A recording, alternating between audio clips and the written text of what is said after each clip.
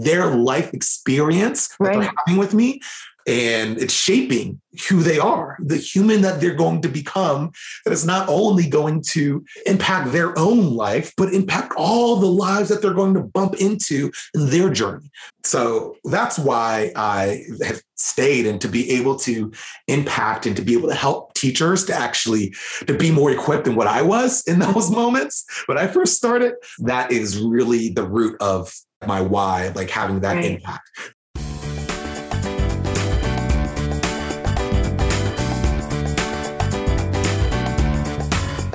Hi, everyone. I'm Kate Klein from Teachstone. Welcome back to the new season of the Teaching with Class podcast. This season, we'll continue hearing from inspiring educators who know what real life is like in classrooms and who will share tons of ideas you can use right away in your classroom.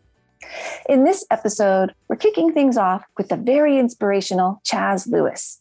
You might know him from TikTok, Instagram, and his own podcast on Get Vocal as Mr. Chaz. His mission in life is to enjoy the process of becoming the best version of himself and help others do the same. As an educator and educational specialist, Mr. Chaz understands the critical impact teachers have on the world, and that teaching is a choice we make each day. As you join our conversation, take a moment to consider this. What inspires you to continue choosing the important work you do each day? So, Mr. Chaz, welcome. And I'm really excited to have this conversation with you today. I'm excited to be here and have the conversation with you and with everyone listening, all the teachers and coaches and mentors, anyone out there working with young children. Super. All right. So I have heard you mention that one reason you started teaching was because you needed a job. Right? So I thought to myself, well, there are a lot of jobs you could have chosen, but why teaching? Why specifically with young children? Part of why I chose working with children is because there's something about children that's just so unique in their perspective. And I feel like they have a lot to offer and a lot to teach us adults as well. Now, I'm going to be 100% honest with you. And this isn't probably the best thing to say, but it's my truth. And it's probably some other people out there too who are thinking about getting a job. Or I had applied at other places, and I was a teen when I was applying, looking for a job, and I didn't know what I was going to do. I had done some work with children, some volunteer work with children in the past, but I was really open to take a job anywhere. Now, my friend had recently just got a job at the childcare facility down the street. Okay. And they actually had a lot of openings because there was apparently some big altercation that happened in the baby room between some coworkers, some teachers. And so they had a lot of openings. And, the reason why I want to be honest and I want to share that is because it speaks to two things. One, it speaks to the turnover that is so present in our field, in our profession. And there are often directors who are begging people to come through the doors who they can relatively trust to work with children. And so I think I kind of came in that, and I'm like, oh yeah, sure, I'll work here. I don't have any experience other than that, a little bit of volunteer work, but yeah, I like kids. I'm willing to give it a try. And it also speaks to, I think, the importance of culture in a school and how that also contributes to turnover. So now why I started working with children, it's because I needed a job. Now, why I continued working with children is something an entirely different conversation. What is it about teaching that's kept you around? Yeah. So when I first started working with children, one thing that I say that I really did enjoy just being with children and connecting with them and kind of just getting into their world. It's unlike any other different professional job. And I think I was drawn to that because of my own personal energy for things and liking to move around. And I think another reason why I was drawn and continued to stay is because I was the child who talked too much in class and kind of got in trouble. And in class and was dismissed often in class and struggled with teachers. I didn't have a lot of great relationships with a lot of teachers in my schooling career. There were definitely some where I had great relationships with, but in the aggregate as a whole, I would say probably I didn't have a great relationship with 95% of the teachers that I had the pleasure of learning from. Right. And so there was a little bit of wanting to kind of seeing those children that struggled and wanting to get back to them. Now, why I continued to stay, and I had to, anyone working in childcare knows that you have to have a lot of reasons to stay because, if I didn't have so many reasons, there wasn't this strong pull to stay and to do the work that I was doing, I would have left because it really would not have been worth it. It's a hard job that is draining and there's a lot to learn. You don't get a lot in return. You don't get much money in return. You also don't get a lot of appreciation in return. You don't get status. People look down on early childhood professionals a lot of times. So really my big reason for staying, and it's the reason why I'm still in the space, still doing the work, is because I understood the gravity of what I was doing, of growing the next generation of humans who are going to inherit the earth. Yes. Right. And they're going to have to solve problems. And I actually have, you know what, Kate, completely impromptu. I did not plan to do this, but I actually have a little bit of a kind of a spoken word that I created to kind of express. And it actually comes from a real experience that I'm going to share with you in just a moment. And I don't really share this one often, but growing the next generation of humans, I understood the gravity of that. Now that's what kept me, but that also is what stressed me out too, because I would go into situations and I would not know how to help children with the conflict that they were having. I try to help a child or two children having conflict and they'd end up more mad or hitting each other where they were just yelling at each other. Now they're hitting each other. I'm like, man, am I ruining the next generation? I know this is a big job, but I really don't know how to do it. And at that point, when you first start, you don't get a lot of training, or at least I didn't get a lot of training. And I think that's indicative of most early childhood facilities. It's changed since, and I've been a part of that change as I kind of grew in the company, had more power in the company. But when I first started, it was a 3-day practicum. It was like the 3-day practicum was it's a day of paperwork. It's a day of HR policies. Maybe you take a tour of the building or something. Right. You do a little scavenger hunt. And then the last day was a play video. And to tell you how outdated, to indicate how outdated this play video was, I had to put it in a VCR to watch it. So you just know that it wasn't the most robust training to prepare me for being in a classroom with 30 children ages 3 to 5 years old and all the things that come with it. And so I really, really struggled there. And so where the same thing that pulled me, man, I want to find out how to get better at this and do better. And there's got to be a better way. And I got to learn different things and try them out. It was the same thing that was really stressing me out. I was like, oh man, there's this weight on me. And not even just the weight of the internal weight I was putting on myself, of the directors, administrators, other teachers, parents, and all the children themselves, because this is their life experience that they're having with me.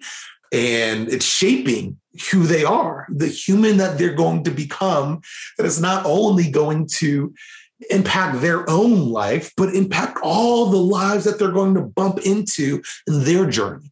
So that's why I have stayed, and to be able to impact and to be able to help teachers to be more equipped than what I was in those moments when I first started. That is really the root of my why, having that impact. And so that's why I'm on this podcast with you, so I can reach out to that teacher right now, sitting on their break, listening, wondering if they're going to walk back in that school, or they're going to just drive off, never to be seen again.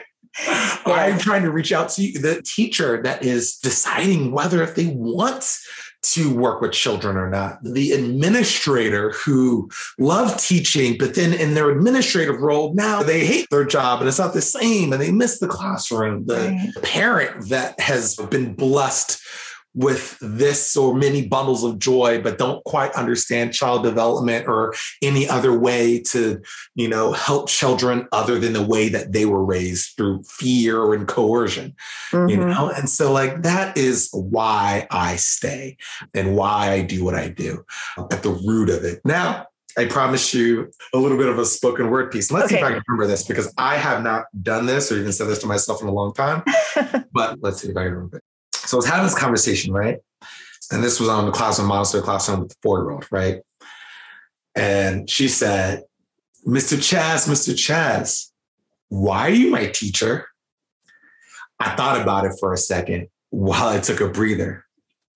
Then I got on eye level and talked to her like an equal. And basically, I told her she's a sequel to our people. And I told her about the humans and everything we've been doing, like the rockets we've been boosting. And our influence through pollution. So I told my 4-year-old student, the teachers make the problems, the students make solutions. And one day you'll be choosing what to do when the humans lose their cool, and I don't want you to be a fool. So that's why you come here and go to school. And that's why I come here and teach you. Cool beans, cool beans, cool beans. Looking to earn your Child Development Associate? With Teachstone's CDA with Class, you can choose the learning experience that best suits your preferred style of learning. Choose our on-demand program to access coursework on your time and at your pace. Or enroll in our facilitated CDA with Class to join a friendly team of educators who will guide you through the process over 24 weeks. Take control of your professional journey with CDA with Class. For more information, visit teachstone.com/CDA. Thank you so much. That is really inspiring because it is about building the classroom community that we want to see growing around us, right? As we step out of the way as the adults and we're handing the world off to the young people coming up, to know that we've done what we can do to help them learn how to solve problems and all that. Yeah. So talk to us about how you build that community then in your classroom. I heard you mention in your spoken word about talking to children like they're equals and explaining things. So tell us more. Yeah. So, there's lots of ways to build community, and it's an ongoing process, ongoing conversations. It's not just some book you read, you put on a lesson plan with some book that you read and say, we're like a community and we all hold hands. Let's all put our handprints and all agree to be a community. That's not, those are great things to do and symbolic, fun things to do and communicate your values to parents or walking in and administrators and to spark conversations. That's not really the root of how you create community. It's in those little things it's in the big things, it's in the medium things, and it's in the little things that you do. And maybe even the things that you don't notice that you do. So one big thing in terms of creating a community where we struggle is when we have a child who is struggling, right? And I think this is one of the best, opportunities. A child who is having a hard time is a really good opportunity to kind of reinforce some of those community values, right? Mm-hmm. Now, I've seen teachers, and I've honestly, to be honest, I've been that teacher too, who's gotten frustrated over, with a certain child exhibiting certain behaviors. And that comes out in my tone and how I address the child. And, even if a lot of times we don't mean to, if we're not being conscious and intentional about our tone and how we're seeing the child, and we're just using the words or we're just using the script that we saw in a class handbook or in a conscious discipline thing, then we may be saying we all support each other and we're all a community, we're all here to help each other. But if every time a child is struggling, we're chastising them, even just with their tone and our body language, children will pick up on that and they will do the same. I've seen it over and over and over and over again. As a person who has gone to school, so many different classrooms, so many different teachers, and so many different, I've seen teachers cycle in and out of the same little community. Right. I tell you 100% how we speak to children, how we speak about children, how we address and approach children. The other children in the community, they catch on to that. And if you're always, whenever, let's say, we'll call Max, right? Which Johnny always gets a bad rep. We always say, Johnny, let's use it as Max, right? Let's say Max takes books off the bookshelf and he puts them in some place where they're not supposed to be, or he gets up from circle time before you've dismissed everyone, or maybe you have a hard time transitioning from certain things or cleaning up. So when we go, every time Max does not clean up, and we go, Max, how many times did I have to tell you? Maxwell Johnson, right? We usually say their first and last name and tone, as opposed to going up to them and not making a big scene about it, or taking the time to see, I see you're really into those Legos. You really love that Lego dinosaur mansion that you made, and you're playing with your dinosaurs. You love that. And I see that you want to keep that. I know it's hard to put it away. Maybe we can take a picture of it and we can save it that way. Or maybe we can put it up on the shelf and we can save it that way. Or maybe we can knock it down and build it again. But taking that time to connect and to collaborate. If we're not doing that, and instead we're like, Max, how many times I have to tell you? And we're just judging and chastising. The children will pick up on that very quickly and learn to do the same thing with their peers. And how does that feel when all of your peers, you're struggling with something, you're having a hard time with something, and all your peers start yelling at you, or one of your peers starts yelling at you in a way that's chastising, not in a way that's helping you, not in a way that's seeing you, not in a way that's supporting you, in a way that is meant to make you feel bad about what you're struggling with, and hopes that you'll just change your behavior as opposed to supporting someone in that moment. And so that's not a community feel. And so I'll give an actual example, because it's important to give examples. I had a child who struggled a lot with many things. It was a 3, 4, 5-year-old classroom. Developmentally, we assessed him. He'd be more on a 2-year-old age level. He was in a 3-year-old classroom. And it was clear developmentally that he was in a different place than every other child in the classroom. Right. And it was clear the other children could see it. Verbal skills weren't quite there where everyone else's was there, and transitions and energy and all those things. Right. And so one of the things in particular this child struggled with, he loved to get on the computer, right? And we had in this class, I had a computer. It was still a desktop. We had iPads in the classroom, funding, classrooms are kind of late to get new things, right? Right. But the computer still worked. And so we used the computer. And what we did is that we had, the way that I operated in my classroom community is that we had 2 people at any time, and we use visual timers and all that stuff. And there are some children who struggle to use the computer for a variety of reasons. Fine motor skills would have been one of those things. Controlling the mouse with controls is difficult, especially for young children. And some of the children had iPads. So they would go up to the screen. They try to swipe the screen. Right, exactly. Yeah. That's not how it works. Okay. Right. And so there's some kids, inevitably, there's some kids who struggled with the computer. There's some kids who knew how to use it and knew how to use the mouse and everything. But all the kids wanted to be on the computer. So that's not anything new. Now, the child I was talking about, we'll call him Max 2. He was on the computer with another child. We'll call her Camilla, right? And Max got frustrated, as he normally would.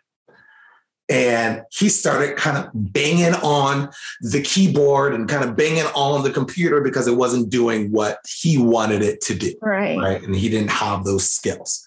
And me, as a teacher who cares very much about the classroom property and the very limited, and if that computer breaks, we're not getting another one. That's it, right? Yeah, right. I don't even know if we're ever going to. We just might be a classroom that doesn't have a computer anymore, exactly. And that's just He may even advertise it. You roll with it. So, and I think that the computer there's a lot of valuable lessons in it. And so what this child did, what Camilla did after he said, I remember, she said, "It's okay, Max. Do you want me to help you move the mouse? Which one do you want to click on?" Right? And this was a big deal to me because previously, maybe a couple of weeks before, in my classroom, they were having that reaction that like every time you did something that was outside of, the typical expectations for the group, like people would chastise them for, like would say, "Max, stop doing that. Don't do that." They would do the same thing. And I noticed originally came from me. And then it went into my assistant. I started to become conscious of it and I stopped doing it. I started to become conscious of it and I stopped doing it. But my assistant would still respond to the child in that way. And so the children would. And so then I had a conversation with my assistant and we talked about it. And we both agreed that like the way that we approached it and our tone, like we would not respond with our frustration and our finger wagging anymore. And when we changed, the children changed. Right. And when we changed and the community changed, the success that child, that Max was having, changed as well. Now, did he still struggle with transitions and using the computer and all the things he struggled with before? Yes, he still had those struggles. But the way we were able to navigate and move through those struggles made a world of difference, right? And not escalating the situation and addressing it with success and just the overall emotional climate of the actual classroom too. And that first had to come from really me. Right. I'm not even going to say my assistant teacher because the way it was, like, I know some people have like co-teachers and I'm like all about the co-teacher model, but realistically speaking, this was the class that I was in charge of and I was the leader of, and my assistant was really there looking to me for guidance. And so I had to take responsibility for that. And I had to make a shift in myself, to make a shift in the environment, to make a shift in the success that the child was having. So that's one example of how to create a community. And do all like the general, like bring in ask them about their family and have those conversations, talk about the individual differences, talk about how one person's strength can help someone else. And it's okay that we have weaknesses and acknowledge your own weaknesses. And when you make mistakes as a teacher, as an adult, like talk about them so that they know that their mistakes aren't reasons for them to be ostracized from the group, that they're just something to be acknowledged and improve on, and we can support each other in it. And so that's really, that's, I know that's a long answer, but that's one aspect of creating a community. But I find it's one of the most important parts and the parts where we struggle the most. Yes, is making sure to provide that model, right? That model and being self-reflective of like, what tone am I setting in my classroom? Is this the community I spend all day long here with these people, right? Is this where I want to spend all day? What's this going to be like for me as a person spending my energy here all day long? And how am I connecting with those around me at my same level? How are we setting the tone for the children? Really making sure that people know they're welcome, their ideas are welcome, their strengths are welcome, their challenges are welcome, right? Yes. All of that. And we work through that together. We support each other. That's what I heard in that comment of that child being able to say, it's okay. How can I help you? Right? That we're here to help and support each other in our community and not exclude people or make people feel bad for the struggles that they're having, but to be able to say, I see you're struggling. How can I help? But if you're not doing that as an adult, children aren't going to naturally do that. That's something they learn from the model that you provide to them. Right. So it's really helpful to think about that as you're setting the tone, not just for your group of children, but now, I mean, I've even heard stories of parents that'll come in and say, my child said to me, stop and think, or whatever, right? Like I was having a moment in the car of frustration with the driver, right? A little bit of road rage. And my child said, oh, let's stop and think, right? So it translates out to the broader community little by little, what we're doing.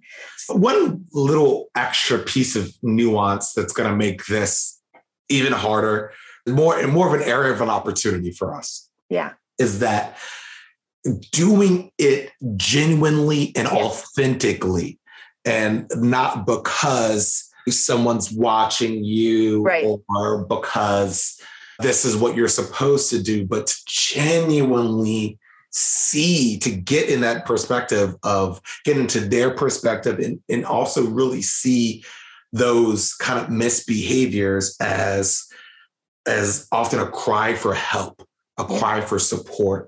It's easy to talk the talk and to say that. It's much harder to actually believe that.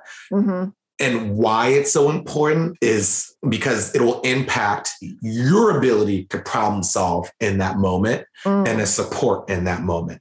Because if you don't really believe it, you might try a thing or do a thing and then easily give up when it doesn't pan out the way that you expected it to pan out. Well, you know what? See, this is why they're just trying to get on my nerves and they're just trying to be a bad kid. And we'll very easily go back to our default, which is often based off the way that we were raised, which isn't always, we didn't always have the healthiest patterns of behavior modeled for us. Exactly. And we live that out, then we have the opportunity then to live that out or to change it. Right. And find a new way. And I agree. Children will sniff out your insincerity and your right. If it's lip service, they can tell if you're saying, oh, we're all friends here, but you go sit over there. Right. That's right. They're like, this doesn't make sense to me. And I'm going to say it's okay for me to push someone away or make their the challenge that they're presenting to my day, something that I can fight against rather than solve a problem. So. Children process your body language and tone before they process your words. Yes. So the words you use are important. Yes, 100%. Words you use are important. Yeah. And our body language, our tone, those other ways that we communicate, I would say are just as, if not more important. They often tell the truth.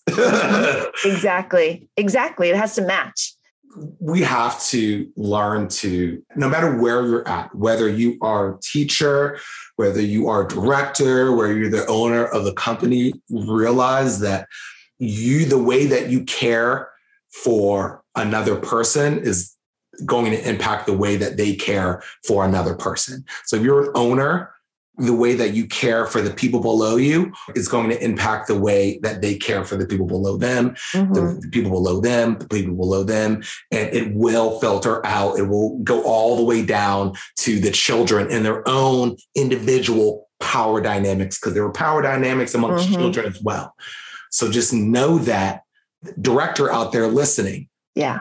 Know that the way that you care for your teachers is going to impact the way that they can care for the children. And if you're a teacher and you're thinking about ever being in a leadership position, know how important, remember how you feel right now, whether you feel seen or you don't feel seen. Remember that and take those lessons with you when you get in a leadership position and you have the opportunity to see and to guide or to dismiss and ignore. Remember that. Keep that with you and care for others. What's that community that you want to build, right? Yeah. It starts at every level. Be the community that you want to build. Yes. Oh my goodness. This has been so fun talking with you today. And thank you so much for sharing your Cool beans. That was really inspiring to think about how to connect with children about why we do what we do and that we're here for them every day. And we make this choice, right, to be here with them every day. It's like a daily choice to come back, right, and try again and try even better. So I appreciate all your wisdom. If you had 30 more seconds to give one little piece of encouragement to that teacher who's like, I don't know if I can come back tomorrow, what would you say to convince them to come back? Oh man, I forgot this podcast was so short. It has so many things I want to say to the world. Oh, man. But the most important thing is avoid being a perfectionist, be an improvementist. The goal isn't to be perfect every day. The goal is to improve a little every day. Try things out, mess up. Mistakes are an essential part of the learning process. Learn something, try it out, reflect, and then try again. You don't beat yourself up. Don't shame yourself because things didn't go the way that you expected or things that you don't have full control or whatever. It is okay. You are learning right alongside the children. So avoid being a perfectionist, be an improvementist. That's awesome. Thank you so much. You're welcome. Wow. What a fun and inspiring conversation. Mr. Chaz left me with 3 big things to think about. First, a classroom is a community. So it's important to think seriously about what kind of community I want to create in my classroom and model it consistently. It all starts with me. Also, a sense of belonging is important in a community. I need to make sure all children have a sense of belonging in my classroom. So I need to find ways to connect with children whose behavior is a cry for support instead of excluding them, which destroys their sense of belonging. And with Mr. Chaz's encouragement, I can decide that it's okay to let go of being a perfectionist and be an improvementist instead. What are you thinking about? And what will you try tomorrow? Thank you for choosing to teach another day. And until next time, please take care of yourself and your team because what you do matters.